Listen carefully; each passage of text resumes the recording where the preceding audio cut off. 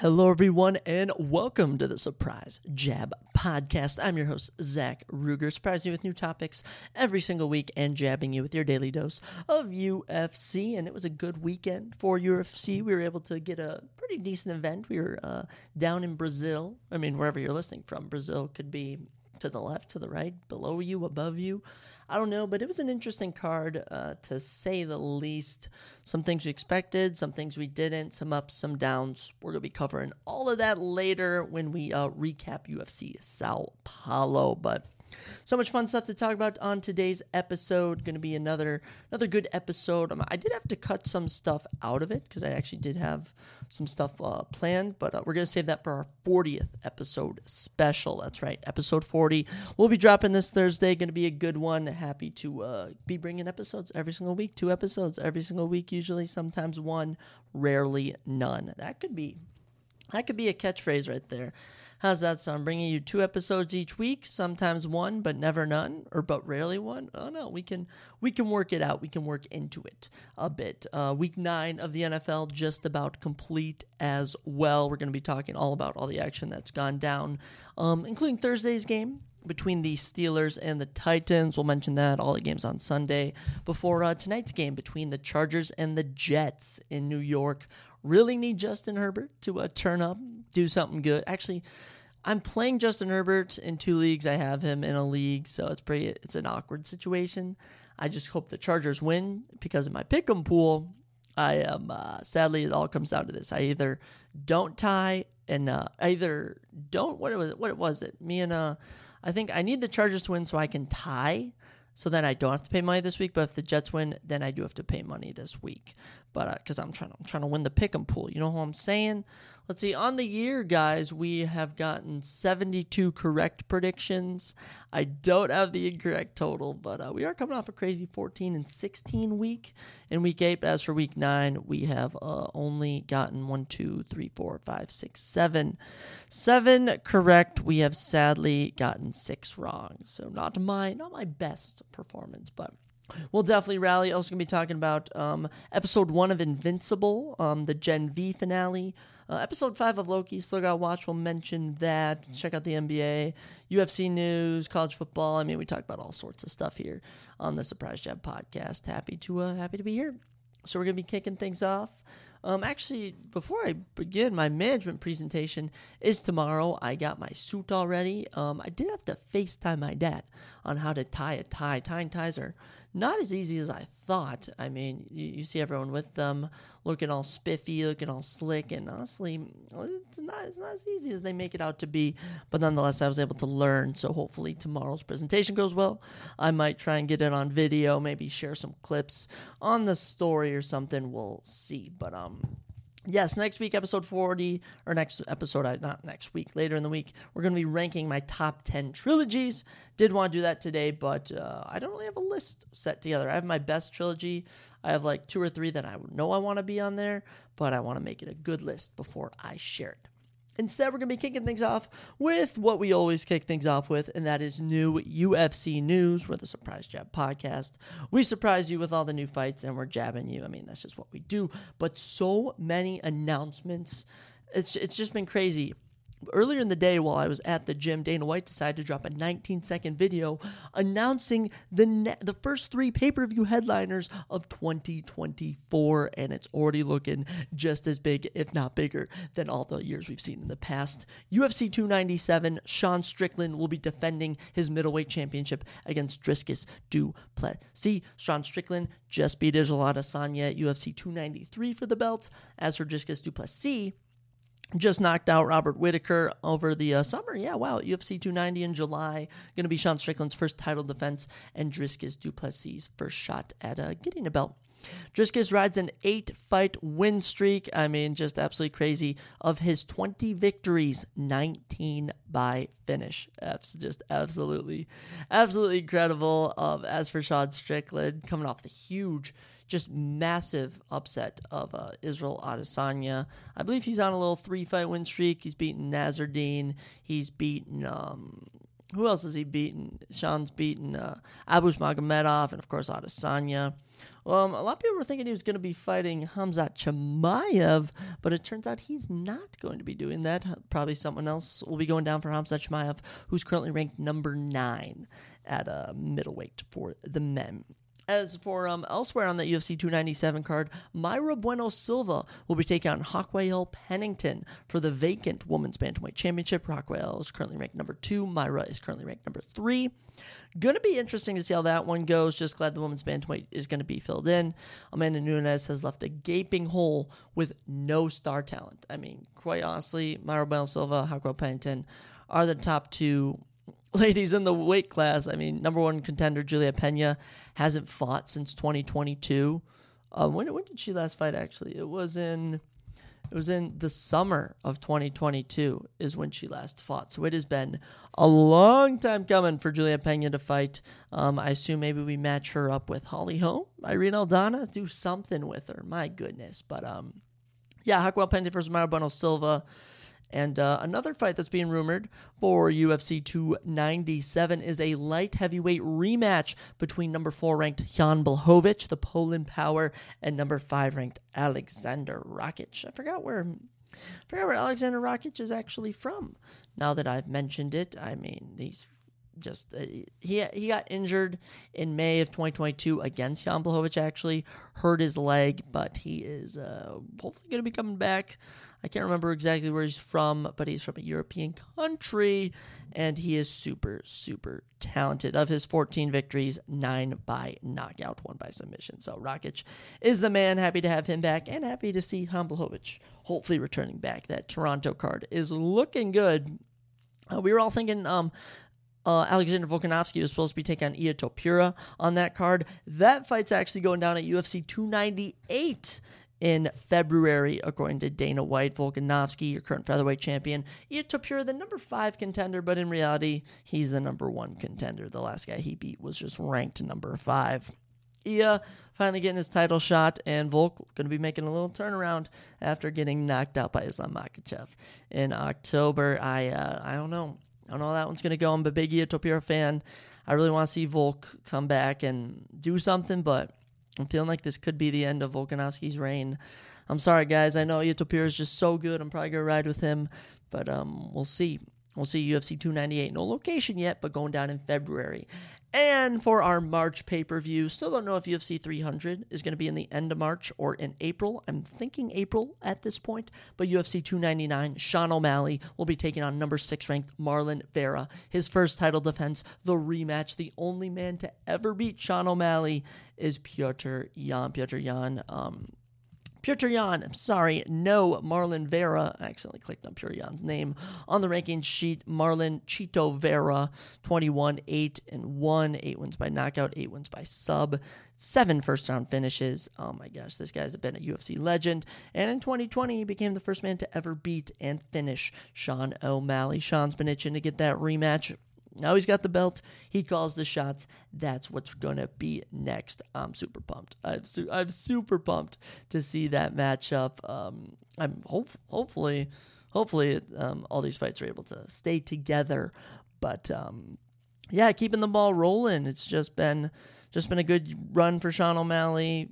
Wins the belt over Aljamain, gets his rematch. I love it. My early predictions. Probably going with Sean O'Malley over Marlon Vera. Probably going with Ilia Topuria over Volkanovski. And probably going with Dricus du Plessis over Sean Strickland for all the big headliners. In some smaller news, I've been hearing some rumblings that Song Yadong is actually going to be on the UFC Shanghai card December 9th. He'll be taking on number 14th ranked Chris Gutierrez. Song is ranked number 7. He's originally supposed to be the main event. That fell through. Of course, the new main event is rumored to be a middleweight clash between number 12 ranked Nasruddin Imavov and number 7 ranked Roman Dolidze.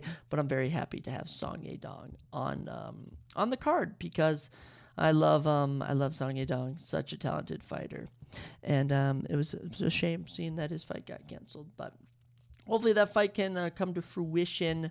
I was trying to find the source of where I got that because I swore there was another little announcement that was made. It came from the MMA matchmaker source was so apparently the Song Yadong is supposed to be the main event. I have no idea then. I don't know what the main event's gonna be. I suppose. Well, I suppose we'll just have to wait and see. My goodness, I thought it was set. I thought it was set in stone what was going on. I guess nothing was set in stone. Now I'm just confused. But yeah, Song Yadong will be there. The UFC Shanghai card, actually, prelims start at 4 a.m. Central, main card at 7 a.m. Central. So we're going to be waking up early on December 9th. Hopefully I don't go too hard the night before so I can actually watch UFC Shanghai. But we look ahead this week to UFC 295. Cannot wait to talk about all those fights. The big fights between Alex Pereira and Jiri Prochazka for the vacant light heavyweight championship, and a matchup between Sergey Pavlovich and Tom Aspinall for the interim light heavyweight championship. Those are just going to be two absolute wars. So pumped for both of those fights. We're going to be talking about all that later on in the week, but stay tuned for that. But yeah, big fights being announced. Happy to be covering it all. UFC 297 in Toronto, Canada. Can we bring an event to Minnesota, please? Can we, please? I mean, we're going to Canada. Why can't we at least come to Minnesota? Me and my Minnesota friends, we would like to go to a UFC event. Would really much appreciate that. In the sports world, just in general, we'll do our little NBA check-in where we check in on the rosters, or not the rosters, just the standings. As of right now, the Boston Celtics are still undefeated, 5-0. The win streak continues in second in the Eastern Conference. 76ers are 4-1, Hawks 4-2, Magic 4-2. Bucks are at 3-2. Number 5 team Wizards at the bottom, 1-4. 3-game losing streak. In the Western Conference, Nuggets are at the top now, 6-1 on a 2-game win streak. Mavericks 5-1, Warriors 5-2, Pelicans 4-2, and the Timberwolves at 3-2 have worked their way up to the number 5 spot in the rankings. I don't know how long that will last, but Grizzlies 1-6 now. Every NBA team has a win now. Even if they suck, they still have a win. But the Celtics still doing it, 5-0. I'll be interested to see how the Clippers turn out with James Harden landing there. They're currently 3-2. I believe he's going to be playing his first game with Kawhi, with Paul George, with Russell Westbrook. I mean, that's just a loaded lineup. That's going to be such a fun team to watch. Even though I don't really watch the NBA, I'm pretty sure the only time I check it is whenever I am on the podcast, and I'm just thinking like, oh yeah, let me just look at the roster real quick. But hey, there's that in my fantasy basketball leagues. I think I'm 2-0 in my random league and 0-1 in the one with my friends. But you know what? I have a good time with that. I really do. It is pretty fun, especially since I don't know too much about NBA. I used to be a way bigger fan back when I actually played, back in like elementary school, start of high school. So I kind of gotten out of it, but I mean, NBA is still the NBA. It's one of the big 4 sports leagues. And actually, let's check on the NHL for all my NHL fans. I'll give you all a little. We'll take a little look at the rankings right now. Bruins at the top of the Atlantic Division, 9-1-1. Wow, very impressive record from them. Stars are ahead of the Central, 7-2-1. Wild are 4-5-2. 7th in the Central Division. Metropolitan Division, Rangers are 8-2-1, looking pretty dominant. Golden Knights atop the Pacific and atop the entire NHL at 11-1-1. And the San Jose Sharks are 0-10-1, an 11-game losing streak while they are yet to win. Holy cow. Is any team even close to being that bad? No, not even. Wow. Every team besides them has at least 2 wins. Oilers are 2-7-1. Wow.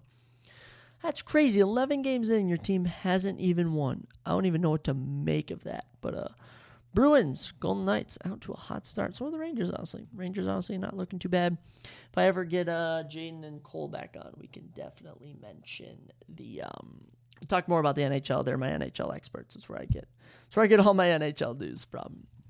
Speaking of things kicking off, things coming to an end, the season finale of Gen V, me and my friend, my roommate Seth, we watched it this weekend. I think we watched it Friday, and boy, did it not disappoint. Absolutely crazy. Definitely going to lead directly into the boys.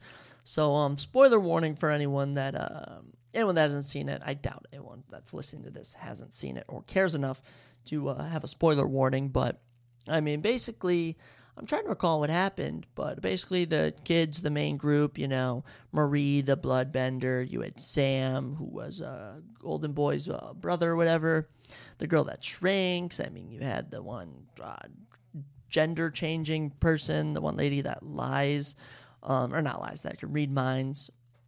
What's his name? Polarity's son. Can't believe I watched the whole season and I just cannot remember the names. That's what happens when you go a full week without seeing episodes. That's why I like when I can binge stuff. I can watch it whenever I want. I feel like then I remember names more. But yeah, basically they who is it? The blonde chick whoever's hand she touches, she can tell them what to do. She breaks down into the woods, which is like where they were hiding all of the soups and are the ones that they were testing the virus on. They bring her, she goes down there, frees everyone. They go out and she says basically kill all non-soups. They start going to warn Ashley from The Boys, the PR lady from VOT. She's there on campus doing like a meeting and they start getting attacked and she calls in, spoiler warning here, Homelander. Homelander makes an appearance, absolutely crazy. You think he kills Marie to end the episode. Turns out he doesn't. Do that. And Marie, the one lady who shrinks, Polarity, and the gender changing, whatever that person, Jordan, that's his name, whatever, that's their name, if you want to say that. They're all in like some, what am I trying to say? Some doorless, some windowless room, just like, where like people, they put straitjackets in, but with no door. So there's nowhere to go. Homelander's watching from a TV. He had a badass line, blasted people with his eyes. I mean, Homelander, one of the best anti-heroes or whatever, a hero, who knows what he is, but super cool seeing him. And then the post-credit scene, you see Billy Butcher down in the woods looking for stuff. He drops his iconic diabolical C-word line. Gotta love Billy Butcher. I don't know when the 4th season of The Boys is going to come out, but I hope it comes out soon because it is so freaking good. Love The Boys. The show similar to The Boys, animated show on Amazon Prime as well, is Invincible. The 2nd season debuted. All's well with their first episode. Super good. Loved seeing Invincible Mark doing his thing, back to his ways. I mean, I'm pretty sure it was just the typical intro back into the new season. There was like this new guy that like portal shifts. I think they're going to dive into the multiverse, but not like multiverse with like alternate versions of them, just alternate scenarios. Like it started off with a scenario where Mark and Omni-Man teamed up. So Invincible and Omni-Man were taking over the world and stuff and about to bring them into the Viltrum Empire. But yeah, Mark in the normal universe, still cool. Invincible's awesome. And they kept teasing us with the title card. If no one remembers from season 1, whenever they went to say Invincible's name for the first time, the title card would be shown and some blood would splatter on it. But now, it ended the episode with it. They kept teasing us. They kept saying Invincible at multiple points, which I thought is a super cool addition for this season. But yeah. Basically, episode ends with the blue guys, who are they? The Basher twins or whatever. The clones, whatever they are, they basically get like kidnapped through a portal by this guy who says he wants to help Mark, help Invincible, but instead he becomes deformed. Well, he tries to like absolve like all different versions of him into his head. It's super weird. He like has like a giant brain now. It looks absolutely gross. Who knows what's going on with all that? But no Omni-Man in this episode. But hey, I'm here for it. 8 episodes of it. Should be running into January or December. I can't really remember. I think it's going to run to December. I'm here every Friday to watch it. I really got to take notes though. Really got to take notes because I can't really remember. I really like when they do like the recaps before the episodes because sometimes I forget everything that's going on. Such as for Loki, because Loki episode 5 came out last Wednesday it was. I'm yet to watch it. I might actually watch it with dinner tonight because I probably should. It's been a mediocre season. I haven't been that involved in it. Marvel's been really lacking lately, and the season 2 finale is going down literally on frickin' Wednesday. I mean, such a short season, 6 episodes. So I'll have to watch it, give my thoughts on it, but hey, it is what it is. Loki's Loki, but MCU's been lacking. I have no plans to see the Marvels. And there was a time I was all about watching Marvel shows, Marvel everything. But now, no. Now there's no real interest in it anymore. It's become so dull, unfortunately, but hey, that's just how it goes. What's not been dull has been the college football, just the college football in general. This whole season, this whole year, everything's been super interesting. And we're back with a new updated top 25. I always enjoy looking at the top 25 every week when it updates, seeing all the changes. So without a doubt, let's go over them all. We got 25 teams. We'll see who's currently in the college football playoffs. At number 25, undefeated still, 9-0, Liberty Flames. Finally threw them in there. They weren't ranked at all this season, but you're 9-0 now. You got to put them in the rankings. In Week 10 this past week, defeated Louisiana Tech 56-30. Flames are 9-0 for the first time in program history, thanks to 4 touchdown passes from their star QB, Caden Salter. They'll play Old Dominion next Saturday at 1. Liberty, it's good for them. Very good for them. I always like seeing these teams that are not really known, like the Liberty Flames for football, and they're doing their thing. They're 9-0, and they get some recognition in the top 25. At number 24, we got a basketball school here, the North Carolina Tar Heels. 7-2, they were not ranked last week. One time they were in the rankings, but not anymore after just having a decent year. They defeated the irrelevant Campbell University 59-7. Drake May threw for 4 touchdowns, basically in a get-well game following a consecutive 4-point losses to Virginia and Georgia Tech, which completely derailed the season. Good for UNC, but you guys are a basketball school. At number 23, not ranked last week, the Arizona Wildcats, another basketball school. I'd say I feel like the Arizona Wildcats are a basketball school. They defeated UCLA 27-10. Arizona is actually the second team ever to win 3 consecutive games against AP-ranked opponents while being unranked in all 3. The Wildcats are actually now bowl eligible for the first time since 2017. They'll play Colorado next Saturday. Colorado, the stint with Deion Sanders clearly has not worked out well. They gained a lot of popularity. They started off 2-0, 3-0 this season, but since then have kind of derailed, no longer ranked. But yeah, Arizona 6-3 on a little 3-game win streak against AP top 25 teams. At number 22, we have Notre Dame. They were previously ranked 12 last week, a huge 10-spot drop-off. They lost to Clemson 31-23, and Sam Hartman, the Giga Chad-looking QB, is now 0-5 in his career against Clemson. The first Power 5 starting QB to go 0-5 against a single opponent since Florida State's Chris Ricks did against Miami. They'll play Wake Forest November 18th at 3:30. Look, Sam Hartman, he's a stud with his great jawline, his flowy hair, his beard. But Notre Dame, you guys have fallen off, man. You were in the top 10, and now you're 22. At number 21, one of my favorite teams of this season, James Madison Dukes, the James Madison Dukes from James Madison University.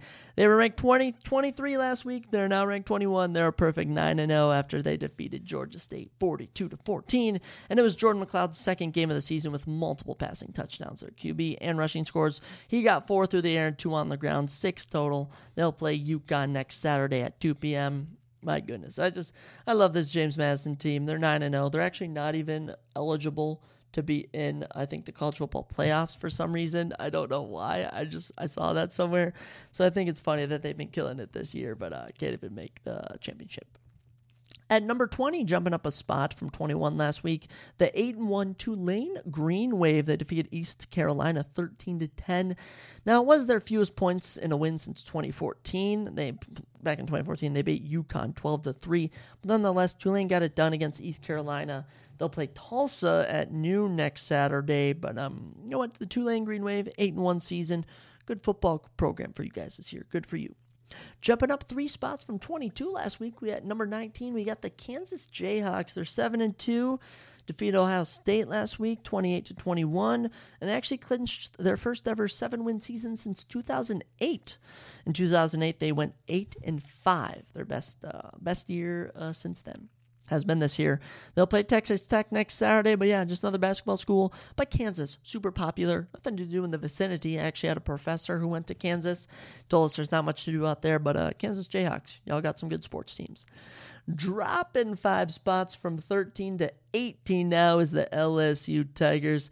Lost to Alabama 42-28. 6-3, Jaden Daniels threw for 219 yards and 2 scores while rushing for 163 yards and an additional score before leaving the game following a Dallas Turner hit. Tough loss for the LSU Tigers. At least you got baby Gronk and Livy Dunn. And Joe Burrow will forever have that amazing year with you guys. And what was that, 2018? Something like that, 2018, 2019. I can't really recall, but good stuff for the LSU Tigers. Still being in the rankings at least. They play Florida next Saturday, but man, tough luck for them. At number 17, dropping 7 spots from number 10. Oh, this was a tough one. The Oklahoma Sooners. They lost to Oklahoma State 27-24 this past weekend. They're now 7-2. This was actually the first game of the season that their QB, Dylan Gabriel, had multiple turnovers and was not responsible for multiple touchdowns. They'll play West Virginia next Saturday, but Oklahoma, there's a chance you could have made the college football playoffs, but no more. No more will you make it. You're sadly out. And you're out of the top 10, which is brutal. Dropping 2 spots, I should say, is the Missouri Tigers. They were 14 last week. They're 16 this week. 7-2 on the year. They did lose to Georgia 30-21. Cody Schrader rushed 22 times for 112 yards, making him the first player to rush for more than 100 yards against Georgia since Kentucky's Chris Rodriguez Jr. did it on Halloween Day of 2020. They'll play Tennessee next Saturday, so no easy going for the Missouri Tigers. I think some chick who was a couple years older than my grade in high school actually went to Missouri. That's all I know about Missouri, but out of the top 15. Kicking off the top 15 is a team that wasn't even ranked last week, the Oklahoma State Cowboys. OSU weren't ranked last week. They defeat Oklahoma 27-24, get their spot in the rankings, 7-2 on the year. The Cowboys have actually won 2 of the final 3 Bedlam matchups after winning only 2 of the first 16 in Coach Mike Gundy's tenure. They'll be playing UCF next Saturday. Going to be a good one. Good for Oklahoma State. At number 14, moving up 5 spots from last week, is the Tennessee Volunteers, 7-2. They blew out UConn 59-3. I mean, it didn't even look like a game. It looked just like, it's like you were playing your younger brother who doesn't know how to play Xbox in Madden, and you're just destroying him. Thanks in part to 3 defensive touchdowns, the Vols won their 13th consecutive home game, third longest FBS streak behind only Georgia and Michigan. It's Tennessee's longest home streak since it won 23 in a row from 1996 to 2000. They'll play Missouri next Saturday. Should keep it rolling. Good stuff from Tennessee. Good in basketball, good in football. At number 13, jumping up 5 spots, we got the Utah Utes. 7-2, they defeated Arizona State 55-3. Wow, what a blowout. What an absolute blowout. Bryson Barnes completed 19 of 28 passes for 161 yards and a career-high 4 touchdowns. They'll play Washington next Saturday, so a tough one for the Utes. But you know what? You guys have been having a good year, and now you're ranked in the top 15. How about that? At number 12, it's been a sad fall from grace for the Oregon State Beavers, but they did defeat Colorado 26-19, derailing the hype train yet even more. They were ranked 16 last week, so jumping up 4 spots. They're 7-2, and they've actually started 7-2 for the first time since 2012, and they actually ran that streak of rushing. They have a streak of rushing for at least 125 yards to 23 consecutive games, the third longest streak in college football. They'll play Stanford next Saturday, but yeah, you know what? Good for you guys. Oregon State Beavers. Not much goes on in Oregon, I won't lie. I know there's some mysterious happenings that go on up there, but nothing I know of. Jumping up 4 spots from 15 is the Louisville Cardinals. They're 8-1. They defeated Virginia Tech 34-3, sadly. The Cardinals have now won 10 consecutive home games, all by double digits. They'll play Virginia Thursday at 7:30 on ESPN. Louisville, make Lamar proud. Getting into the top 10 was a team that was ranked 11 last week, but after defeating Texas A&M 38-35 and moving to a beautiful 8-1 record, the Ole Miss Rebels find themselves in the top 10. Quishon Judkins rushed for 102 yards and 3 touchdowns in their victory. He now has 28 touchdowns rushing in the second most in program history. Unfortunately for Ole Miss, they will play the juggernauts, that is Georgia, so don't expect too much from them next week, but Ole Miss, you've had a good year. At number 9, same as they were last week, Penn State, the Nittany Lions. 8-1, they defeated Maryland, 51-15, blowout. They actually held Maryland to negative 49 yards. The fewest it has allowed since 1947. What the heck? Negative 49 yards, how do you even do that? How do you even do that? We might need to look at the stat sheet or something. Wow. Maryland, what are you doing? They'll play Michigan next Saturday at noon on Fox. So, bye-bye Penn State. Michigan's going to run through ya. Same as they were last week, Alabama at number 8. They're 8-1. Defeated LSU, as we mentioned earlier, 42-28. Jalen Milroy became the first Alabama quarterback to rush for 4 touchdowns in a single game. How about that, Jalen? You should become a running back now. But unless you want to be like Josh Dobbs and rush in for a touchdown, we'll take that if you're an Alabama fan at least. They'll play Kentucky at noon next Saturday. Alabama trying to squeeze their way into the football playoffs. We'll see if they can. Same as they were last week. Texas Longhorns at 7. They're 8-1. They defeated Kansas State in overtime, 33-30. They hung on. I mean, they avoided blowing a 20-point second half lead for the first time in school history. They'll play TCU next Saturday, but Texas, Archie Manning incoming. The number 6 Oregon Ducks, same as they were last week. Nothing's changed. They defeat Cal 63-19 while they put up 63 points. That's crazy. An 8-1 record for the year. Bo Nix threw for 386 yards and 4 touchdowns while also rushing for 2 touchdowns. And he is only the 3rd player in college football history with 90 career passing touchdowns and 35 career rushing scores. This guy's going to be a unit in the NFL, hopefully. They play USC next Saturday at 10:30 p.m. Not really much has changed when we come to our top 5. Actually, looking at it, top 8 teams, everyone's just remained the same, so nothing fun at the top, sadly. At number 5, we have the Washington Huskies, defeated USC 52-42. Dylan Johnson had 199 of his career-high 256 rushing yards before contact, even the most rushing yards before contact by a college football player in a game this season. They play Utah next Saturday. Washington, get ready for the playoffs. At number 4, we have the Florida State Seminoles, 9-0 still, defeated Pitt 24-7, and they clinched the spot in the ACC title game for the first time since 2014. They'll play Miami on ABC next Saturday. Good job keeping your number 4 spot, FSU. At number 3, Ohio State, they defeated Rutgers 35-16, 9-0 still, number 3 spot. Marvin Harrison Jr. has now caught a touchdown pass in 5 straight games as he scored twice to tie Chris Carter for 4th most receiving touchdowns in school history. They'll have a fun one against Michigan State next Saturday at 7:30 p.m. On NBC, they get the primetime game. At number 2, still doing their thing, Michigan Wolverines blow out Purdue 41-13, 9-0 still. They've won 27 consecutive regular season games, the longest streak in college football history. I believe at the moment, I don't know if of all time. Thanks to Blake Corum's 3 rushing touchdowns. They got Penn State next Saturday at noon. But man, doing their thing. And the juggernauts, the powerhouses. Number 1, Georgia, the Bulldogs, 9-0. Defeated Missouri 30-21, so Missouri did put up a fight. But the Dogs extended their winning streak to 26 games and 42 out of 43 games, by the way, thanks to 2 touchdown passes from Carson Beck. That's just incredible. They've won 42 of their last 43 games. That is quite the stat. We'll be looking ahead to next weekend for all the fun matchups, but man, college football is just so fun. I just always like this top 25 rankings and stuff. I find that so fascinating. And actually, college basketball going to be kicking off soon. I cannot wait till we get into March Madness time. That's going to be coming up soon. But there's so much hype this season. We get to see Bronny James, without a doubt, LeBron James' son. That's going to be a focal point, just personally for me.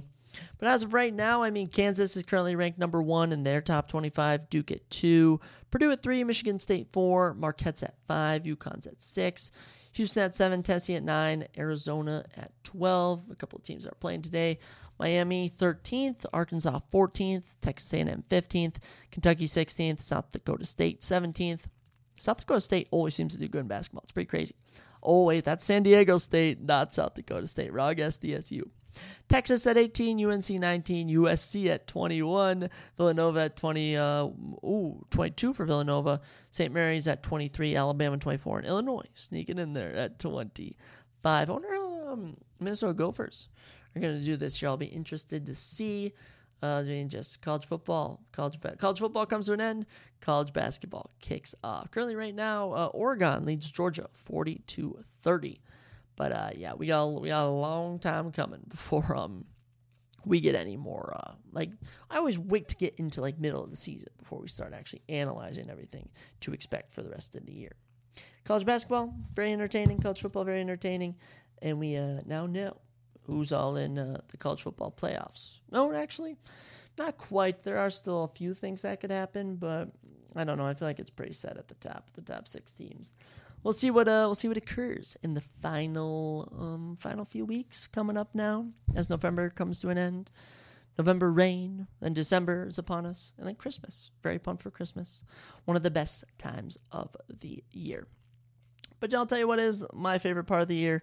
It's NFL time. I mean, NFL season. One of the best, if not the best sports. In my personal opinion, it's my favorite sport. Behind mixed martial arts, of course. But I mean, there's just something about football, especially the Vikings, that really builds my suspense. Like, I genuinely care how the Vikings do, which I love. And the Vikings have been doing their thing this year, surprising so many people. And Week 9 brought tons and tons of shocking moments. But I'm going to take a quick little break, and then I'll be back to break down every game that went down. Currently, we still have Monday Night Football in week number 9. Alrighty, so week, what are we in now? This is absolutely crazy. We're in week 9 now, aren't we? Week 9 of the NFL. It was a pretty good week. Week 9 brought a lot of highs, brought a lot of lows. As a Vikings fan, it brought some highs. But yeah, without a doubt, let's dive into every matchup and talk about some fancy performances, the standings, how every team's looking. It was a good week of football. We kicked things off on Thursday Night Football with a matchup between the Steelers and the Titans. A barn burner back and forth, 20-16. It goes to the Steelers. I didn't have them winning, but they did their thing. Okay, kudos to them. Kudos to the Steelers. They were able to get it done. They're now 5-3. Still minus 30 in the points for to points against, but nonetheless impressive as could be.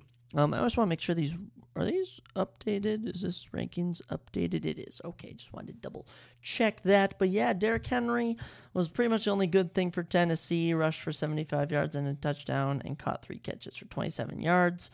Will Levis, 262 yards and a pick. Wasn't necessarily having the best day. Personally, only 8 fantasy points. But Pittsburgh, man, they did their thing. Kenny Pickett, 160 yards and a touchdown. Najee Harris rushed for 69 yards and a touchdown. Actually, what's his name? Jaron Ward rushed for 88 yards. Deontay Johnson, 7 catches, 90 yards and a tutty. Jaron Ward, 3 catches, 25 yards. Like I said, it wasn't the most entertaining game, but Steelers get it done. At the end of the day, that's all you can ask for at times. Titans are now 3-5, minus 12-point differential. It's crazy to think that the Colts and Texans are doing better than the Titans, but that's just the world we live in now. Good job to the Steelers. Kenny Pickett, he looked decent. He looked decent. We'll say he does not put up stats. He doesn't really put up stats. He just gets the job done. And this is one of the most awkward 5-3 teams I've seen on the year. But next weekend, Steelers will be hosting the Packers. So without a doubt, another winnable game for the Steelers. As for the Titans, back to the grind as they will be taking on the I cannot find them, the Buccaneers. That's actually a winnable game there for the Titans. We'll see how things turn out for them. Heading into our next game, we have the Dolphins and the Chiefs in Frankfurt. Or was it in Frankfurt, Germany? I know it was in Germany. But Chiefs come out on top 21-14. They were up 21 rip at halftime and then proceeded to do nothing in the second half. They gave up 2 touchdowns, almost lost the game. But Chiefs, they get the victory and they remain atop the AFC.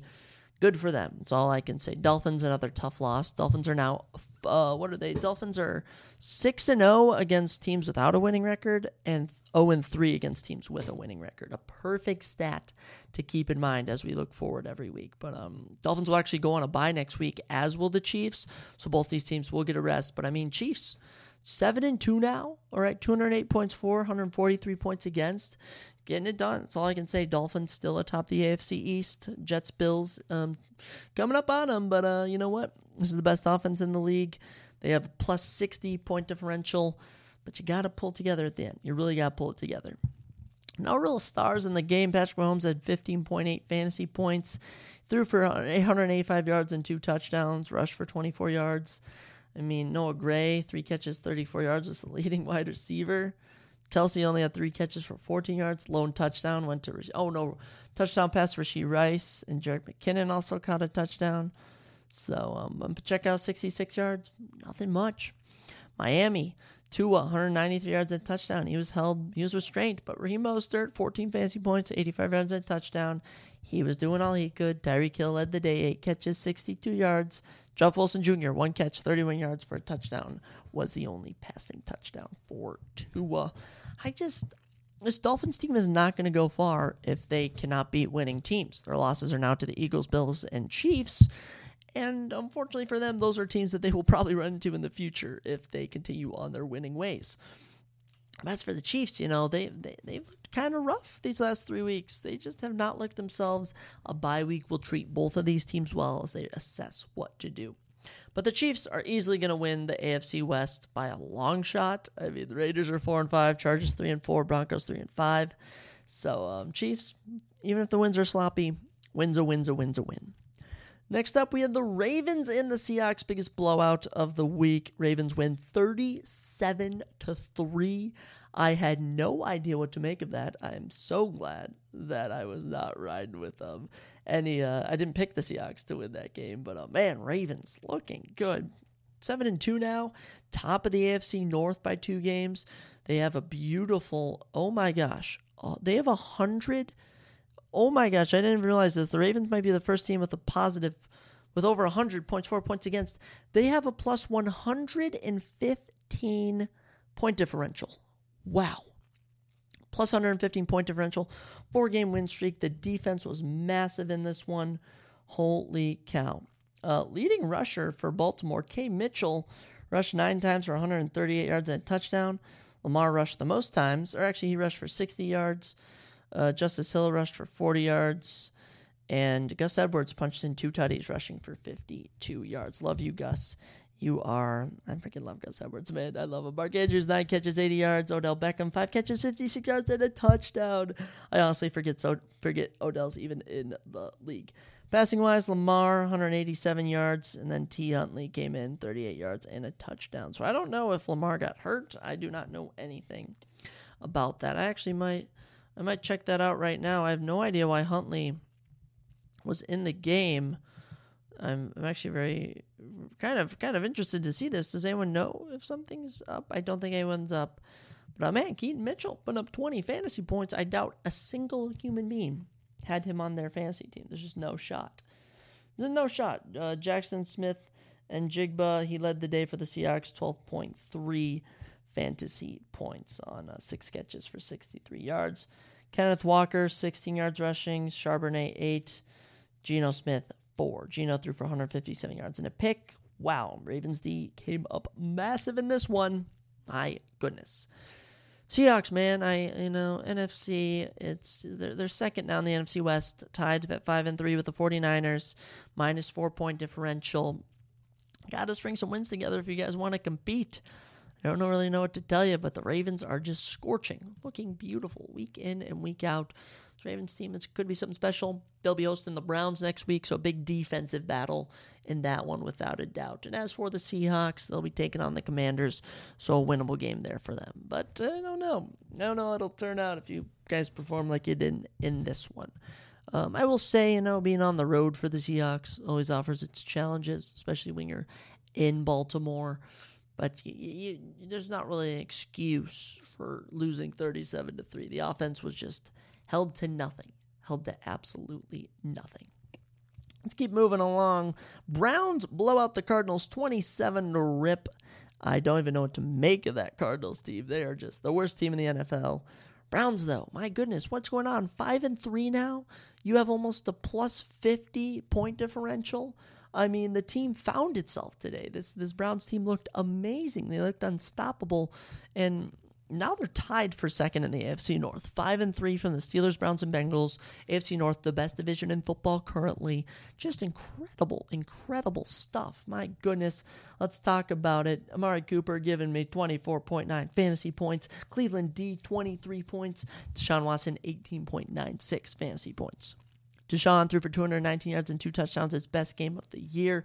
Rushed for 22 yards. Kareem punched in a touchdown on 38 yards rushing. Amari Cooper, though, 5 catches, 139 yards and a touchdown.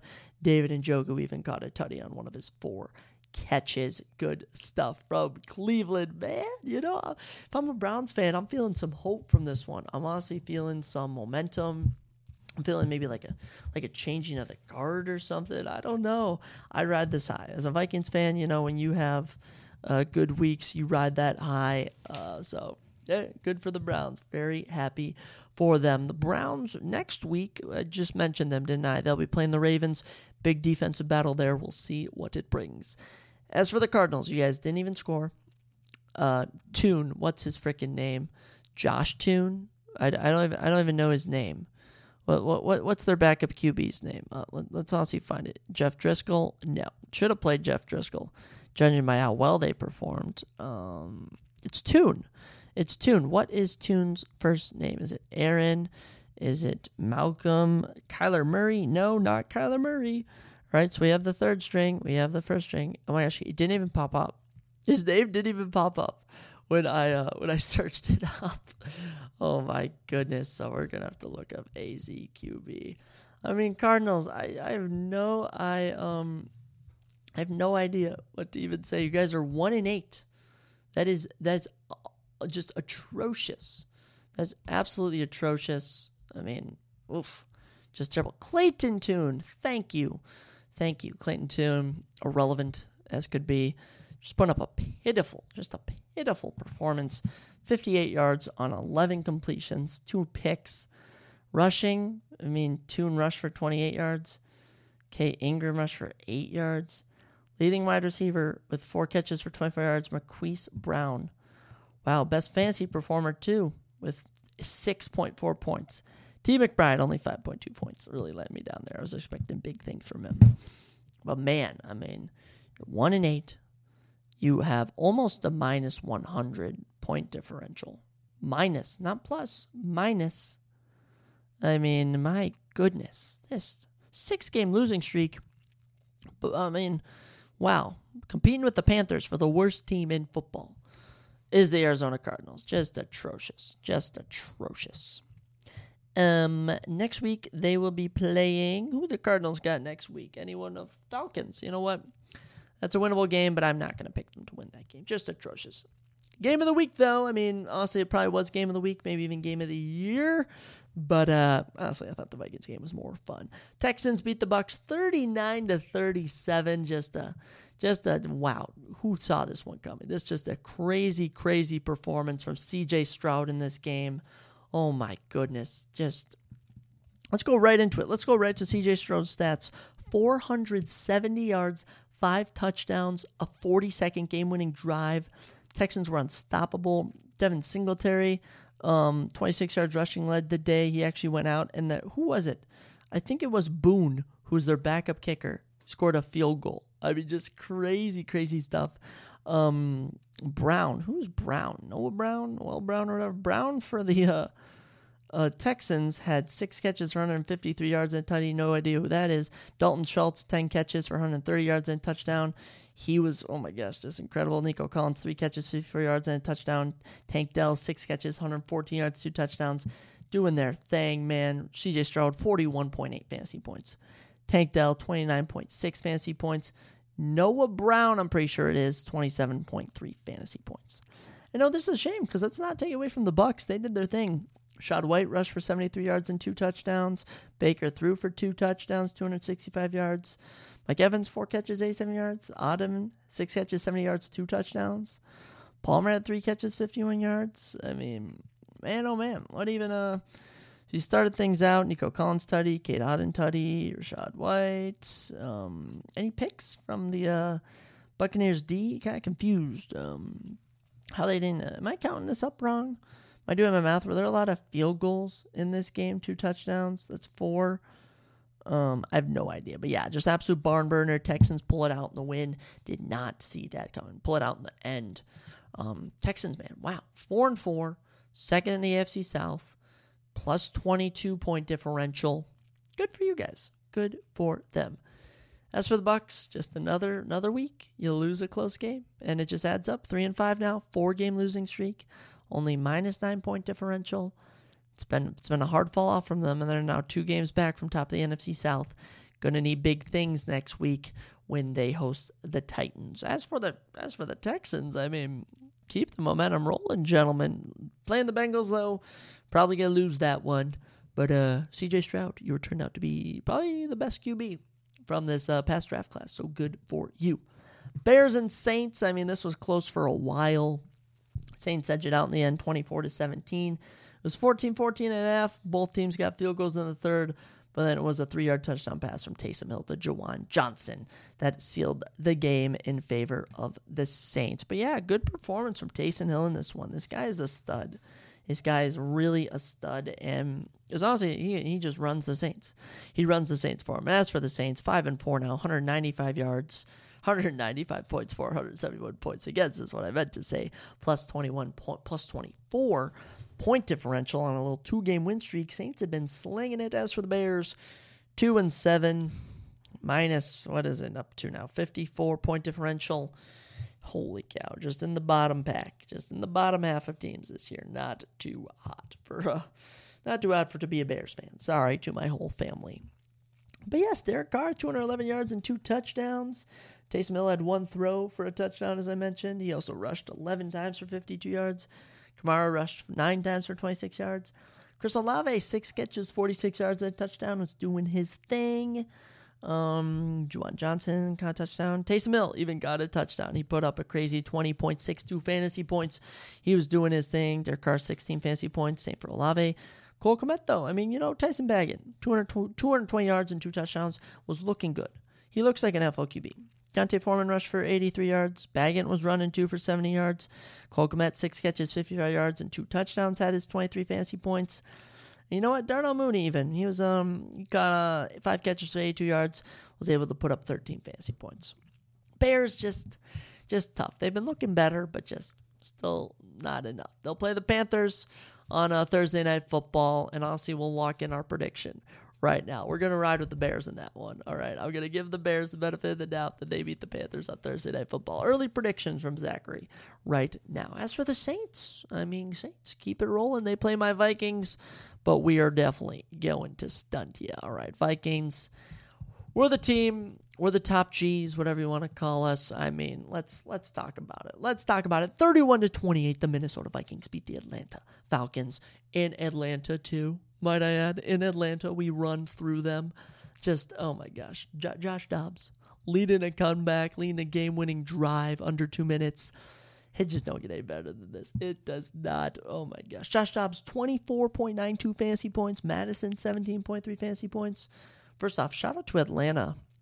Jonnu Smith, 21 fantasy points. Young-Hoo Koo, 19 fantasy points. Young-Hoo Koo was their team. Young-Hoo was their team. How many touchdowns did they score? Pretty sure they only scored 2 touchdowns. Yeah, 14. They had a safety. So Young-Hoo hit like 3 or 4 field goals. He was doing his thing. Not enough to stop the Vikings. It started off 3-3, then it was 8-3, then it was 11-3, then it was 11-10, 14-10, 14-13, 21-13, 21 tied up, and it was 24-21, 28-24, and then Joshua Dobbs doing his thing. Started off kind of sucky as Jaron Hall was looking good opening drive, 5 for 6, 78 yards, and then gets a concussion at the goal line. Quite honestly, right at the goal line, right before the touchdown, gets a concussion. Out for the game. Josh Dobbs comes in, did lose 2 fumbles, but guess what? 158 yards, 2 touchdowns. He rushed for 66 yards and a touchdown. It was just amazing. My heart was so full. I love Josh Dobbs. I've mentioned it before. He's my boy, and he's starting for us against the Saints. Kevin O'Connell just announced. Madison, 44 yards rushing. He also had 2 catches for 49 yards and a tutty. He was looking good. Hawkinson, 7 catches, 69 yards. Jay Addison, 5 catches, 52 yards. Osborne got hurt, sadly. Cam Akers tore his Achilles. He's out for the year. And how about to Brandon Powell? 2 catches, 15 yards, the game-winning touchdown catch. I freaking love you, Minnesota Vikings, so much. I'll give some credit to our ops. We just beat Taylor Heineke, 268 yards, a touchdown and a pick. Was honestly looking very good for the Falcons. I'd ride with him over Desmond Ridder. Algier actually scored the only rushing touchdown, one touchdown on 39 yards rushing. Bijan, only 51 yards. We held him. But Jonnu Smith, 5 catches, 100 yards, a tutty, was looking good. Kyle Pitts, 4 catches, 56 yards. We held them in check, though. You know the Vikings. We stand on business. All right? According to Drewski, we stand on business. Vikings now 4-game win streak. We're 5-4 plus 16-point differential. Keep it rolling. We're in the playoffs as we speak. We're coming for the Lions. All right, let me tell you that. We're coming for the Lions. We got, we're better than the whole NFC South, better than the entire NFC West. We're good. The Vikings are coming for that Super Bowl, guys. I know it's a meme. Like, oh, you guys aren't going to win the Super Bowl. We're coming for the Super Bowl. I want it. Atlanta Falcons 4-5 now. You got 166 points, 492 against, 2-game losing streak. Yikes. Not fun to be an Atlanta fan. Let me just tell you that. But the Vikings next week, we host the Saints. We're going to run through them. As for the Falcons, they have a winnable game against the Cardinals. I mean, I don't know if I can physically pick the Cardinals the rest of the year. I just think for the sake of not trying to lose money, I don't pick them because the Cardinals are pretty bad. So are the Falcons. Vikings, we stand on business. Love you guys, Minnesota. Heading into our 3:30 games, might have been. No, Packers beat the Rams at some point yesterday, 20-3. No words, just no words. I can't believe you, Rams. Rams are on a 3-game losing streak, 3-6. Minus, where are they at now? They're up to minus 26-point differential. Just an ugly performance. Good for the Packers, 3-5 now, third in the NFC North. Plus 1 point differential. Plus 1 point differential. Good for you guys. But pitiful performance. Pitiful performance from the Rams. They got a field goal in the second quarter from 52 yards, and that was it. That's all they did. Brett Ripon, 130 yards and a pick, looked terrible. Royce Freeman rushed for 32 yards. Darrell Henderson for 19, did nothing. And you can't do Cooper Kupp and Puka can't Tutu Atwell even. They can't do anything when you have a terrible QB. And we need to cut Ripon, man. The Rams need to cut Ripon. I could care less. Rams defense, the best scorer on the day with 7 points. Wow. Cooper Kupp had 6.8. Puka 6.2. Well, I'll give the Packers benefit of the doubt. You know what? Aaron Jones had 17.9 fantasy points. Luke Musgrave, 14.1. Jordan Love, 13.82. Jordan Love, 228 yards and a touchdown. Aaron Jones rushed for 73 yards and a touchdown. And Luke Musgrave, 3 catches, 51 yards and a touchdown. Good win for the Packers. Doing their thing. You won't beat the Vikings this year, but you can beat teams like the Rams, oddly. I don't even understand that. Rams get a bye next week. Really need to assess what you're going to do with your franchise. And as for the Packers, they will play the Steelers. So let me just lock that in as a Steelers pick because I hate the Packers. I said I was going to sometimes pick them this year. I take it back. Screw the Packers. My favorite pick of the week that I got correct, the Commanders beat the Patriots 20-17. I was very happy with that prediction. Sam Howell gets 17.7 fantasy points. Jahan Dotson, 16.9. Antonio Gibson, 12.6. Ramondre Stevenson, 22.9 for the Pats. Hunter Henry, 13.9. First good game since week 2. And Juju Smith-Schuster, 11.1. Doing his thing. Started off 10 rip for the Commanders, then went to 14-10 after 2 Patriots tutties. Second half kicked off. It was getting all tied up. And then Patriots D stood tall. Joey Sly hit a big field goal in the third. And nothing changed in the fourth. Commanders get it done. Mac Jones, 220 yards, touchdown and a pick. Hunter Henry caught that touchdown. Juju, 6 catches, 51 yards. Rashad Douglas, 5 catches, 51 yards. Ramondre Stevenson, though, rushed for 87 yards and a tutty. Zeke only had 17 rushes, not much. But, man, Commanders doing their thing. Sam Howell, 325 yards, touchdown and a pick. Brian Robinson rushed for 63 yards and a touchdown. How did Antonio Gibson, I think they have Gibson's name wrong because there's just Bijan should be the name that I said. So Bijan should be on there according to ESPN, but he's not. Antonio Gibson's still good. Scary Terry had 5 catches for 73 yards. Commanders coming out on top. Good for them.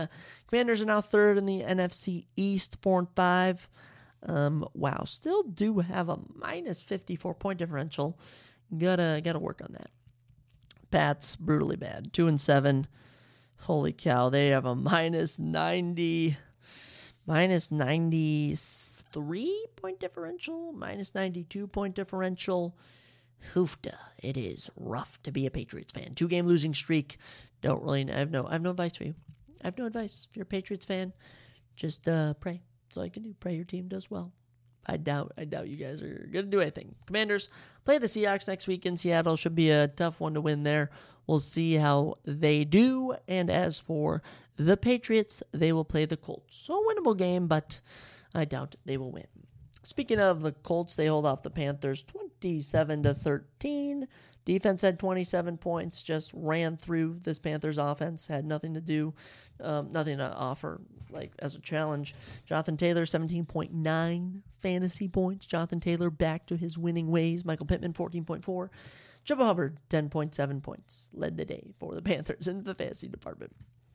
But yeah, I mean, the game just started off bad and got ugly. I mean, it was 20-3. Then it was 20-10, so, some hope. Then once it went to 27-10, it was obviously over. Bryce Young, 1 touchdown, 3 picks on 173 yards throwing. Not going to get it done. DJ Chark caught the lone touchdown. Adam Thielen, 5 catches, 29 yards, was the leading target man. Leading receiver was Hayden Hurst, 2 catches, 54 yards. This Panthers team is terrible. Indiana, though, as I said, their defense had 27 points. It obviously led the day. I mean, they had a 66-yard interception return. Holy cow, I did not even realize this. Kenny Moore II had 2 pick sixes. That is player of the week. Shout out to Kenny Moore II. Colts defensive back of some sort, I assume. 2 pick sixes. That's incredible. That is incredible. But yeah, Indiana and Gardner Minshew threw for 127 yards and 1 touchdown. PFL just tweeted, "You could win a trip to see the baddest man on the planet in action. Come at PFL World Championship." For some reason, the winner gets announced at the PFL World Championship. No, that's super odd. Anyways, from that brief announcement, yeah, Jonathan Taylor rushed for 47 yards. Michael Pittman's 8 catches, 64 yards. Jonathan Taylor caught a tutty. I mean, yeah, defensive won it for the Colts. Good job, Colts D. Good job, Kenny Moore, actually. That's what I'll say. Panthers, where are we at now? Colts are 4-5. They have a, 232 points for, 242 against, so minus 10-point differential. Third in the AFC South, doing their best to stay in the battle. As we mentioned, the Colts will be taking on, who are they? The Patriots. So, you know what? Defensive battle in that one, I assume. As for the absolutely terrible Panthers, worst team in the league. They're now 1-7, right? They 1-7. What's their point differential? Bryce Young is clearly not the answer, honestly. 1-7, 140 points for, 226 against. Yikes. Ooh, that is just gross. That's just absolutely gross. To be a Panthers fan, it must suck, and they will be taking on they have a bye next week, the Bears on Thursday Night Football. So, yeah, Bears might actually have a chance to win a game. Huh? How about that? Heading round out our 3:30. Oh, actually, no, we have 2 more 3:30 games, but one of the 3:30 games was the Raiders beating the Giants 30-6. Holy cow. Giants are just terrible. Daniel Jones going out for the year with an ACL injury. So Tyrod Taylor and Tommy DeVito will be leading the backfield for the Giants. Giants are 2-7. They finally crossed 101 points this week, so they have 101 points for, worst offense in the league. Still do have a minus 116-point differential. 2-game losing streak. Ugh, just gross. But hey, how about the Raiders? They make a GM change, head coach change. Head coaching change pays off. 4-5 now, second in the AFC West, doing their thing. Not a good point differential. It's in the minus 40s, but good job for the Raiders getting a win here. Saquon was the only good thing about the Giants. 14.3 fantasy points for him. He had 90 yards rushing and caught 3 catches for 23 yards. So good for him. Tommy DeVito, 1 touchdown on 2 picks. Yikes. Not pretty, but you know what, Tommy DeVito, you're probably with the mob, so good for you. I don't know if Tyrod Taylor's getting any more starts. Darius Slayton, 4 catches, 59 yards, did well. Just Wendell Johnson caught a touchdown pass. But let's give credit to this Raiders team. Aiden O'Connell, 209 yards. It was Josh Jacobs, 98 yards, 2 touchdowns. So the rushing game got done. Defense got big. Tucker, leading wide receiver, 2 catches, 52 yards. Davante Adams, 4 catches, 34 yards. Get this man out of Las Vegas. Poor Davante Adams. Raiders next week will play the Jets. I'll have to see how the Jets perform tonight before I assess who I'm picking. As for the Giants, they will be playing Though the Cowboys, beautiful. I can lock in my Cowboys prediction right now, as there's just no way they lose to the Giants. Speaking of which, let's talk about what's the freaking called? Eagles and Cowboys. I just got big text in it. I just got jaw-dropping text about something. So yeah, that just interrupted me. Nothing huge, but I mean enough to make you stumble on your words. One of the best games of the week, Eagles and the Cowboys, 28-23, absolutely good game. Battle of two of the best in the NFL. Eagles come out on top 28-23. Eagles now best team in the league, 8-1, a beautiful 252 points, 495 against the 3-game win streak since getting upset by the Jets. Keeps it rolling. As for the Cowboys, still very good, 220 points, 448 against, 5-3, not too bad for the Cowboys, but this was a close loss here. Dak Prescott, 28.36 fantasy points on 374 yards and 3 touchdowns. He rushed for 14 yards. That's 1.4 fantasy points. Let's not forget about that. But my goodness, Jalen Hurts, 207 yards and 2 touchdowns. He had 25.8 fantasy points. Think about the decimals. And he also punched in a touchdown on 36 yards rushing. A.J. Brown, 7 catches, 66 yards. For a touchdown. He dropped 19.6 fantasy points. And Devontae Smith finally got in double digits as he caught 3 catches for 51 yards and a touchdown. Thank you. DeAndre Swift only rushed for 43 yards, caught 2 catches for 31. I expected more, but I'll still take it. As for Cowboys, CeeDee Lamb, 28.1 fantasy points. Jake Ferguson, 22.1. CeeDee Lamb, 11 catches, 191 yards, is just an animal. Jake Ferguson, 7 catches, 91 yards, and a touchdown, is becoming a star. And Jalen Tolbert, not Austin Tolbert, caught a touchdown on one of his 3 catches for 40 yards. And Turpin, 1 catch for 1 touchdown. Good for him. But Eagles D came up big in the end, was able to stop the Cowboys on their final game-ending throw.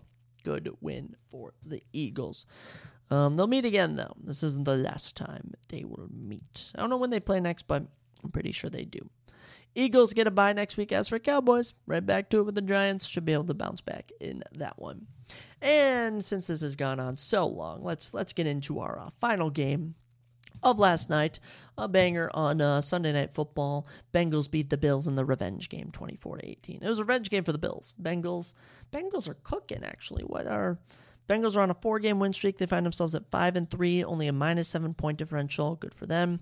Bills now 3rd in the AFC West, 5-4, despite having a +80 point differential. Wow. Just those tough losses, man. They add up. The tough losses add up. Oh, my goodness. Fortunate stuff for the Bills, but Josh Allen, 24.72 fantasy points. Stephon Diggs, 22.6. Dalton Kincaid, 16.1. As for the Bengals, Joe Burrow, Joe Shiesty, 22.32 fantasy points. T. Higgins, 19, and Joe Mixon, 17.8. I was all about T. Higgins going off. Joe Burrow, 348-yard game, 2 touchdowns, was looking good. Joe Mixon rushed for 37 yards and a touchdown, caught 5 catches for 31 yards. And T. Higgins, 8 catches, 110 yards. Jamar Chase, only 4 catches for 41 yards. And the tight end sample. And actually, Irv Smith Jr. caught a touchdown. And Drew Sample caught a touchdown. So irrelevant people catching touchdowns. As for Buffalo, Josh Allen, 258 yards. Throw in 1 touchdown, a pick, rush for 44 yards and tutty. James Cook, only 20 yards rushing. Stephon Diggs, have another Stephon Diggs day. 6 catches, 86 yards and a touchdown. Dalton Kincaid, though, 10 catches, 81 yards. Looking good. And Shakir had 4 catches for 57 yards. Gabe Davis, no catches. I don't even know if he got targeted last night. But, hey, it was a close one. Bengals come out on top. Wow, not much to say for that. Bills will play the Broncos on Monday Night Football next week. Lock in a Bills pick for me. And as for the Bengals, they will be playing the Texans. And I do not think they will stop there. We'll pick the Bengals for an early prediction in that one. But yeah, good win for the Bengals. They're going to keep things rolling. Man. Tell you what, though, as for this Monday Night Football game, to round out this NFL Week 9 or recap, if you will, I'm going to need some big thing. Actually, Justin Herbert, I need the Jets D to get like 27 points. And honestly, Justin Herbert can get 13 points. I don't know. So many scenarios. I'm going to win one matchup for sure. I'm currently winning in 2, but I don't know. We'll see what occurs tonight in this matchup between the Chargers and the Jets. That game starts at 7:15. I don't know if I'm going to be able to catch it, but should be a fun one nonetheless. And now that we've wrapped up all of our NFL talk, there's only one thing left to talk about. My favorite thing of every episode. Do I mention that? Have I ever mentioned that? That I love talking about the UFC. My goodness, UFC Sao Paulo went down this past weekend on Saturday. We only had 11 fights as 2 fights sadly fell through to my dismay. Ishmael Bonfim versus Vink Pichel and another one on the prelims. Sadly, sad but true, but it is what it is. We're going to be talking about every single one of those fights in a second. Hang on. Hold on to your hats and get your UFC tea ready. I don't even know what that means, but it means something. Alrighty, let's not waste any more time. Let's dive right into it. UFC Sao Paulo went down this weekend in Brazil. The fight night between Almeida and Derek Lewis. It was amazing-ish. Some of the fights were good, some of the fights were bad. We're going to talk about all of them. Kicking us off with our first prelim, our first fight of the evening. We had a matchup between Mark Diakise and Cal Fernandez. Cal was making his UFC debut. He did lose by split decision, but certainly didn't look too bad. Mark Diakise snapped a 2-fight losing streak and a must-win if you wanted to stay in the UFC.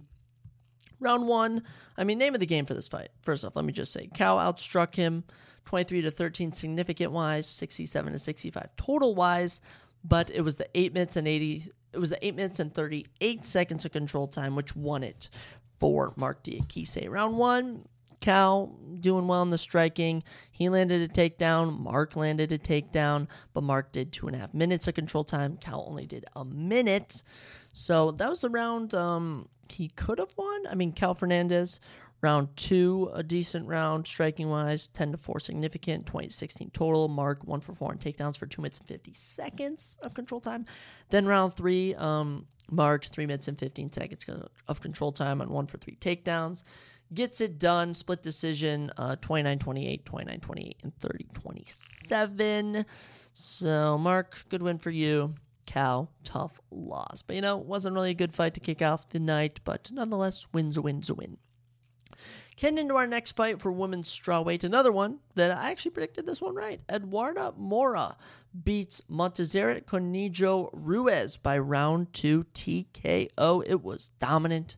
It was destructive. Montserrat now sadly on a 3-fight losing streak. All 3 of those fights she's been finished in. But man, oh man, Eduarda Mora, man, how about that? Making your UFC debut, coming off of the Contender Series from this past season, just utter domination. Round 1. 32-3 significant strikes, 70-7 total strikes, 2 for 2 on takedowns for 4 minutes and 23 seconds. The grappling was insane. Round 2, only needed 2 minutes into it to get rid of Montserrat. 25-2 significant strikes, 32-2 total strikes, 1 for 1 on takedowns for a minute and a half of control time. She got into mount, laid on her with the punches. Good win for Eduarda Mora. Man, oh man, good win for Brazil. Right there, let me just say, it's just up from here. If you're in the women's strawweight division and you're getting big finishes, you got to start looking up because that's where they'll send you. They'll send you up there quickly before you even know it. But, good win for Eduarda. Happy to see her getting the victory over Montserrat. And there was a time that Montserrat was debuting, beating Cheyenne Vilsmas. Those days are over. She's now been knocked out in 3 straight fights. Tough. That's all I can say. Heading on to our next and last women's fight of the night. Same division, women's strawweight. Angela Hill keeps her number 12 spot in the women's strawweight division rankings as she beats Denise D. Gomez. Angela outstrikes her 76-62 significantly. Total strikes in favor of Denise Gomez, 111-96. It was name of the affair again, a grappling win for Angela Hill, 5 of 9 on takedowns for 8 minutes of control time, 1 for 3 for Denise for only a minute. Round 1, Denise outstruck her, but, got taken down for 2 minutes and 42 seconds. Round 2, Angela actually outstruck her and took her down, so big plus there. And round 3, Angela, 3 for 4 on takedowns for 4 minutes of control time. Dominates her, 23-6 significant strikes. Angela Hill gets the win. Good win for Angela. She's now 3-1 her last 4 fights. Denise Gomez, this sadly snaps a 2-fight winning streak for her. Tough to see, but you know what? She's 2-2 in the UFC. This next one will be a big one to determine if she sticks around. Angela, though, big win. Currently ranked number 12. I don't really see her fighting up with a win like this. She'll probably fight down. I don't know what's next for you, Angela. Could be someone out of the rankings. How about we give her Eduarda Mora, just because I saw her, and just because she fought right before her. So there you go. There's a potential fight you can make. But Denise Gomez, she'll stick around, just not moving up the rankings. Finally, we get to some real action here as Vitor Petrino took on Modestas Bukauskas and knocked him out cold with a beautiful punch a minute into round number 2. This was a good one at light heavyweight. A performance bonus, too, to Vitor Petrino. Round 1, I mean, the exchanges were looking pretty even, but Vitor, not liking getting stung, took down Modestas, 1 for 2 on takedowns for 2 minutes of control time. Just a casual round 1, but round 2, striking. Vitor catches him with a punch. Beautiful. It was like a hook jab. You know, it's kind of awkward to say. Hook jab right to the face. Modestas goes down, out cold for a second. Ref calls it. Vitor Petrino remains undefeated at 10-0. And in the UFC, 2 finishes. The third fight, a fight of the night victory. Vitor Petrino is legit, man. He's not a fraud at all. 10-0. He's perfect. And honestly, of all the frauds, I thought he was going to end up being one. His win over Marcin Petrino was pretty sloppy. So was the one against Anton Turkaljic. So was the one against Rodolfo Bellato. But now, this is a legit win over a legit guy, Modestas Bukauskas. Vitor, soon you'll be looking up. The light heavyweight rankings are calling your name, honestly. Give him Dominic Reyes. Let's throw Vitor Petrino in the mix. I'm ready for it. Modestas Bukauskas sucks. His 2-fight winning streak was snapped, and that was just in the UFC. It was probably I think it was actually 4 fights professionally. That's just the name of the game. Modestas, he'll be back. All right, Modestas Bukauskas will be back, and Vitor Petrino, man, he will be back. Good way to get the night going, and it was only up from here, at least for some fights. But yeah, Vitor Petrino, throw him in the mix. I'm not scared to throw her in the mix. I'm really not. If I'm being honest, this performance has me more set on the abilities of Vitor Petrino than I was before it went down. Another stunner in the next one as Rinat Fakhretdinov and Eliseo Zaleski dos Santos fight to a majority draw. They had a draw. It was an interesting fight. Did not see that one coming. Let's talk about it here, all right? So, totals for the fight. Rinat Fakhretdinov landed a knockdown. All right, 1 knockdown for him. 87-75. Significant strikes in favor of Rinat. 115-109 total strikes, though, in favor of Eliseo Zaleski. 0 for 1 on takedowns for Eliseo. He had 1 minute and 24 seconds control time, all in the third round. As for Rinat, 1 for 9 on takedowns, was stuffed over and over for 4 minutes and 25 seconds of control time. Round 1, Rinat almost knocked a second straight opponent out in the opening minute. Could not finish Eliseo, though. Big round 1. I actually probably would have scored it at 10-8 for Rinat. He looked pretty dominant. 37-10 significant strikes, 47-14 total strikes, a 60% significant striking percentage. And yeah, dominant round 1 for Rinat Fakhretdinov. Round 2, though, it was closer. Eliseo getting back there, landing some big strikes. 27-22 significant strikes in favor of Rinat, 32-25 in favor of Rinat as well for total strikes, 1 for 4 on takedowns for 1 minute 13 seconds. Rinat just casually won round 2. Then we headed into round number 3, and Eliseo Zaleski dos Santos turned up the heat. 43-23 significant strikes, 76-30 in total strikes. Almost dropped him with a body shot. Rinat was hanging on for dear life, getting his face pounded in. I thought he was going to be finished. He survived. 2 of the judges saw it as a 10-8 for Eliseo Zaleski dos Santos, which it was, unfortunately. So we get a draw here. Huge comeback for Eliseo, and honestly, Rinat faded. Man. Eliseo, he was a tough competition, proved durable, and 3-fight unbeaten streak now for Eliseo. 2 wins, 1 draw here.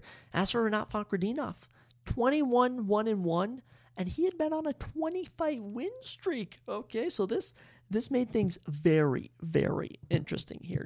Still unbeaten. This does not count as a loss, but, this certainly opened my eyes to how good Rinat is. He's currently ranked number 15th at welterweight.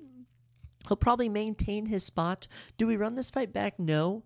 I honestly think we have or not move up and fight someone like Michael Chiesa. Someone like, actually, Michael Chiesa is a perfect fight for Renat. Let's do that. I'm not even going to mention that again. But as for Elizeu Zaleski dos Santos, a veteran like Santiago Ponzinibbio could provide some very good fights, very good opportunities there for him. But yeah, some interesting prelims. I predicted only one of them correct. Thank you, Eduardo Mora. The draw does not count as anything. And then we got into the main card, and I did pretty good. I did pretty good on my main card predictions. As we all know, all main card predictions are official. I went 4-1, only one incorrect pick, which was the biggest upset of the night, maybe even of the month. We're now 223-71 on the year, and all-time 494-348. So on the year, not doing too shabby, up pretty big. Hopefully in the next what? What are there? There's 1, 2, 3. There's 5 events left of 2023. There's a potential I could move up to plus 200 on the year for main card predictions. We'll see, though. Let's talk about it. We kick things off with a fight that was supposed to be on the prelims, but was bumped up since Ishmael Bonfim can't make weight. Dude's an absolute bum. Actually, no, it wasn't that. He got sick backstage. That's what it is. Ishmael Bonfim got sick backstage, I'm pretty sure. And they called off the fight. I believe that's what happened, if I'm remembering correctly. But nonetheless, Elvis Brenner versus Kanan Koreski was moved up to the main card, and it did not disappoint. Elvis Brenner knocks him out in 4 minutes. It was such a clean shot. Clipped him right on the ear. Knocked Kanan out cold. He gets a performance bonus. And man, oh man, Elvis Brenner's stock just rose tremendously. This was a huge victory for him. I could not be more proud. I cannot be more proud of Elvis Brenner. And here's a dude who was seemingly kind of irrelevant. You know, he debuted in February, beat Zubara Tuagov by split decision. There was no hype. No hype whatsoever around him. There was just, it was just another fighter getting it done. But man, in July, upset Guram Kudladze, came back down 2 rounds. And here, he's knocking out a guy in Kanan Koreski who's just as legit as he is, knocking him out cold. One of the nastiest knockouts of the year. Elvis Brenner, you dog. And he trains with Charles Oliveira. That's a plus. Charles Oliveira's my boy. As for Kanan, he had came from Dana White's Contender Series, took this fight on short notice. Name of the game. He's 15-2, though. He's 15-2. This won't hurt him too much. He'll be back. But Elvis Brenner, wow. I do want to throw him in the lightweight mix, but not all the way. Not all the way to the top. I'm thinking someone like Claudio Puelles, someone like Joe Olivares, maybe even, gosh, who did Drew Dober just knock out? Whoever Drew Dober just knocked out. Maybe Grant Dawson even. Grant Dawson could be a good fight for Elvis Brenner. But I'm happy about this. I like the fight. Elvis Brenner, you're a dog. Next up, we had Kyle Borralho versus Abus Magomedov.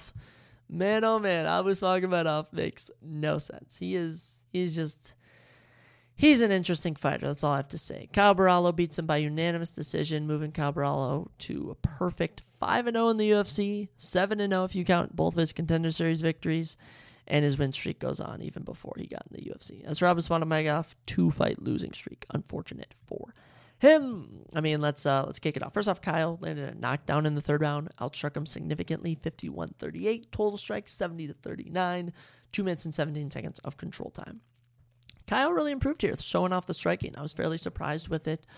Round 1 just barely edged him out, 11-7 in both total and significant, just casually winning. Round 2 though, much closer. Abus 21-20 striking battle. If there was going to be a round he won, it was probably this one. And then round 3, Kyle turned it up. 2 minutes and 17 seconds control time after dropping him.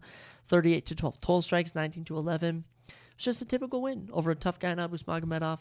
And Kyle Borralho gets it done. And honestly, let's rank them. Anthony Hernandez or Chris Curtis, they're 14-15.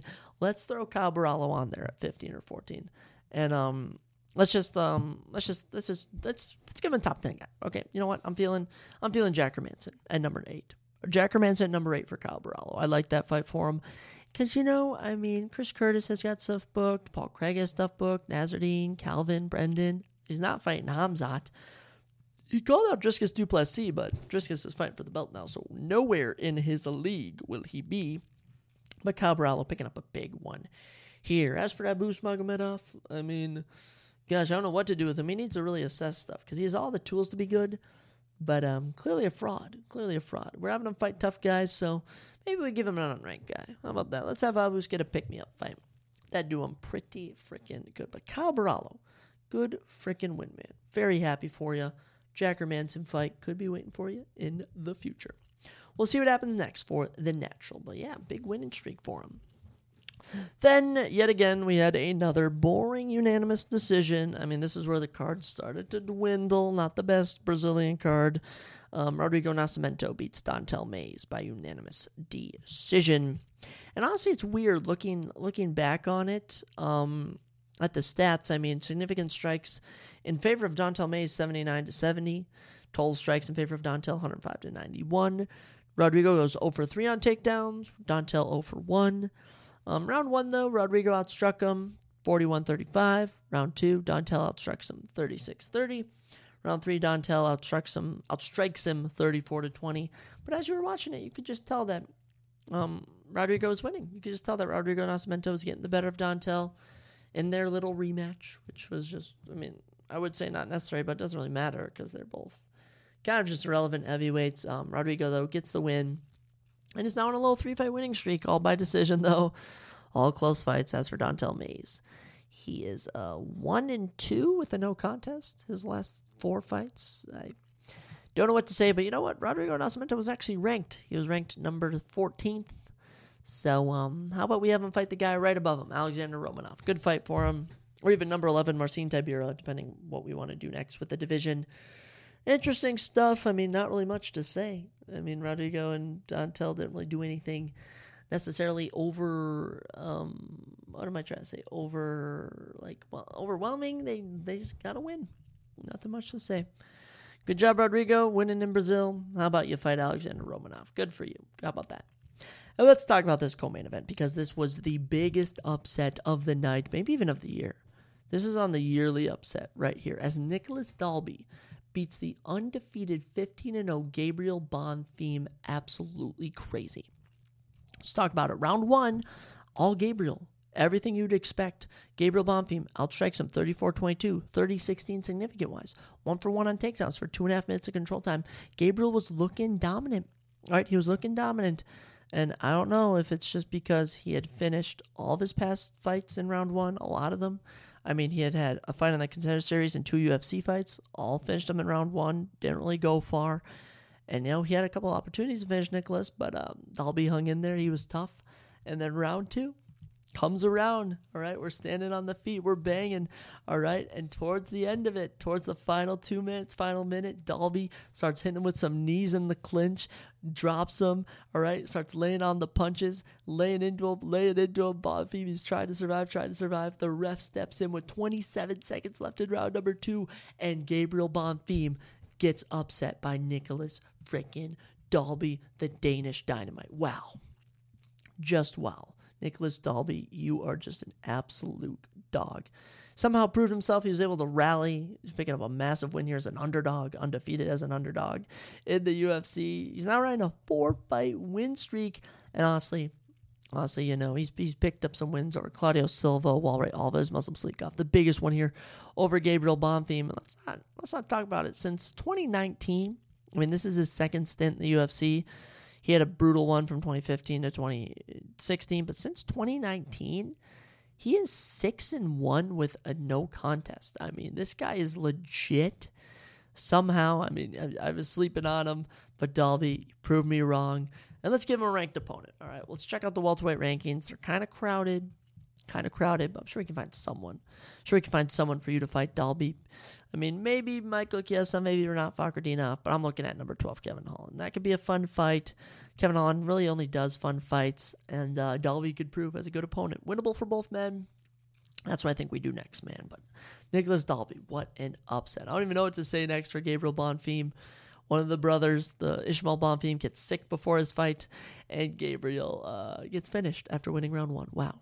One of the bigger upsets of the year. Good job, Nicholas. The Danish Dynamite moves on. And then we had our main event, and all the highs we had from the night just dwindled, man. This was brutal. This was one of the first fight nights I turned off. I was in the bar. I was living it up, having a good time, so I was watching on my phone. This was atrocious.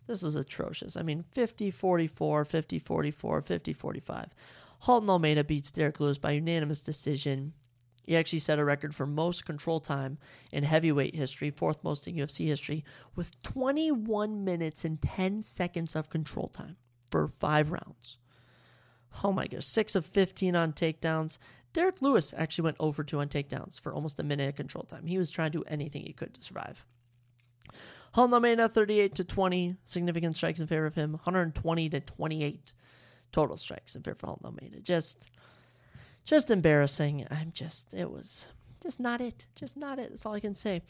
All right, round 1, 4 minutes and 36 seconds of control time. Just could not put Derek away. Derek Lewis just would not get submitted. 4 submission attempts. He had 2 in round 1, 2 in round 2. Round 2, 4 minutes and 19 seconds of control time. Derek Lewis only landing 1 significant strike. Round 3, just control time for Halton Almeida. 3 minutes, 57 seconds on 1 takedown. Round 4, 4 minutes and 23 seconds, 1 takedown. And round 5, Derek Lewis's best round. As Halton Almeida didn't even land a significant strike, he just took him down twice and out-grappled him. Just did nothing even to say. Halton Almeida literally just walked across the octagon every time and took down Derek Lewis. And then did nothing with it. Just couldn't do anything. Embarrassing, which sucks because Halton Almeida, he's now 20-2 on a ridiculous win streak. I mean, he's a perfect 6-0 in the UFC now, but nothing to say. Derek Lewis, 1-4 now, his last 5. 2-6 his last 8. It's not been pretty for Derek, but he took this on short notice, and honestly, he's in the exact same spot he was before he took this on short notice. Plus, he got a paycheck, all right? He got a bag to travel to Brazil and not even get finished. So, props to Halton. I mean, you were ranked number 9. I'm obviously moving you past Tai Tuivasa, past Sergey Spivak. I'm moving Halton Almeida up to the number 7 spot in the rankings, personally, and then I'm giving him Curtis Blades or Alexander Volkov. That's what I'm going to do. I mean, it wasn't a pretty win, but he did what he needed to. All right, he did what he needed to against a knockout artist. He got the victory in his second fight night, actually. He fought earlier this year in a main event. And, good win for him. As for Derek Lewis, you're currently ranked 10. No one really deserves to pass you. And someone like Jairzinho Rozenstruik, Justin Tafa, even Marcos Rogero de Lima, who not Marcos Rogero de Lima, Rodrigo Nascimento. Someone like him, just give anyone to Derek Lewis. He'll fight him. That's who he's going to be the rest of his career. But Almeida getting it done. He'll be fighting a top 5 guy next. Hopefully. He deserves it. Maybe Volkov, run back the Blades matchup. I don't know, but certainly not a entertaining fight. I'll tell you what is going to be entertaining, though, this upcoming Saturday, because we got UFC 295 Prochaska versus Pereira for the vacant light heavyweight championship. This is going to be incredible. It's going to be such a good card. I'm so pumped for it. It gets me going. It gets my chest pumped up. My goodness. Going down at Madison Square Garden in New York City. I'm all here for it. Just a banger main card. I mean, you get Sergey Pavlovich and Tom Aspinall. Jessica Andrade and Mackenzie Dern, big opportunity here for Mackenzie Dern. Matt Frivola and Benoit Saint-Denis, 2 incredible lightweights, and 2 good featherweights, Diego Lopez and Pat Sabatini. And we're all about new stars here, okay? Steve Erceg, Alessandro Costa, 2 incredible flyweights on the prelims, all right? Tabitha Ritchie, Lupi Godinez, 2 incredible women's strawweights. Mateusz Rebecki and Narulo Alev at lightweight. That fight might have fell through, but we'll see. Nazim Sadikov and Vyacheslav Borshev, 2 incredible lightweights. Jared Gordon is finally back, finally going to maybe get a fight in here. He's going to be taking on Mark Madsen. Mark Madsen's first fight since losing last November. You also get John Costetta and Kyung Ho Kang, Joshua Van and Kevin Borjas, 2 incredible flyweights, and Des Bazukja and Jamal Emmers. These are going to be some interesting prelims. I'll be watching them all, and this main card is just a cherry on the top. I'm pumped for that, but we got to wait a week, sadly. All right, but Thursday, we'll be doing an entire pre-show, breaking down all the fights, all my predictions, as we haven't been too bad lately. Also, next Thursday's episode 40, we're going to be ranking my top 10 trilogies, going over predictions for Week 10 of the NFL, and we'll cook up a surprise topic. We'll cook up a bunch of stuff. But yeah, that's all I got for today's episode. Recapping UFC Sao Paulo, recapping Week 9 of the NFL, all sorts of fun stuff. was a good time. And thank you guys for listening. Always happy, always open for any feedback. If you guys want to say anything, I'm always here to talk about anything. All right. Hit me up. Follow me on all the socials, the Instagrams. Follow Evergrowing Co. Evergrowing Co. IBE is my company. If you want to buy a sweatshirt, check out the website. And Hoist, sponsor me. I like your drinks. I'll continue to tag you until you sponsor me, and until I just forget to. So, drink Hoist, follow Zachary, and praise Jesus. Ladies and gentlemen, have an amazing week. I'll talk to you.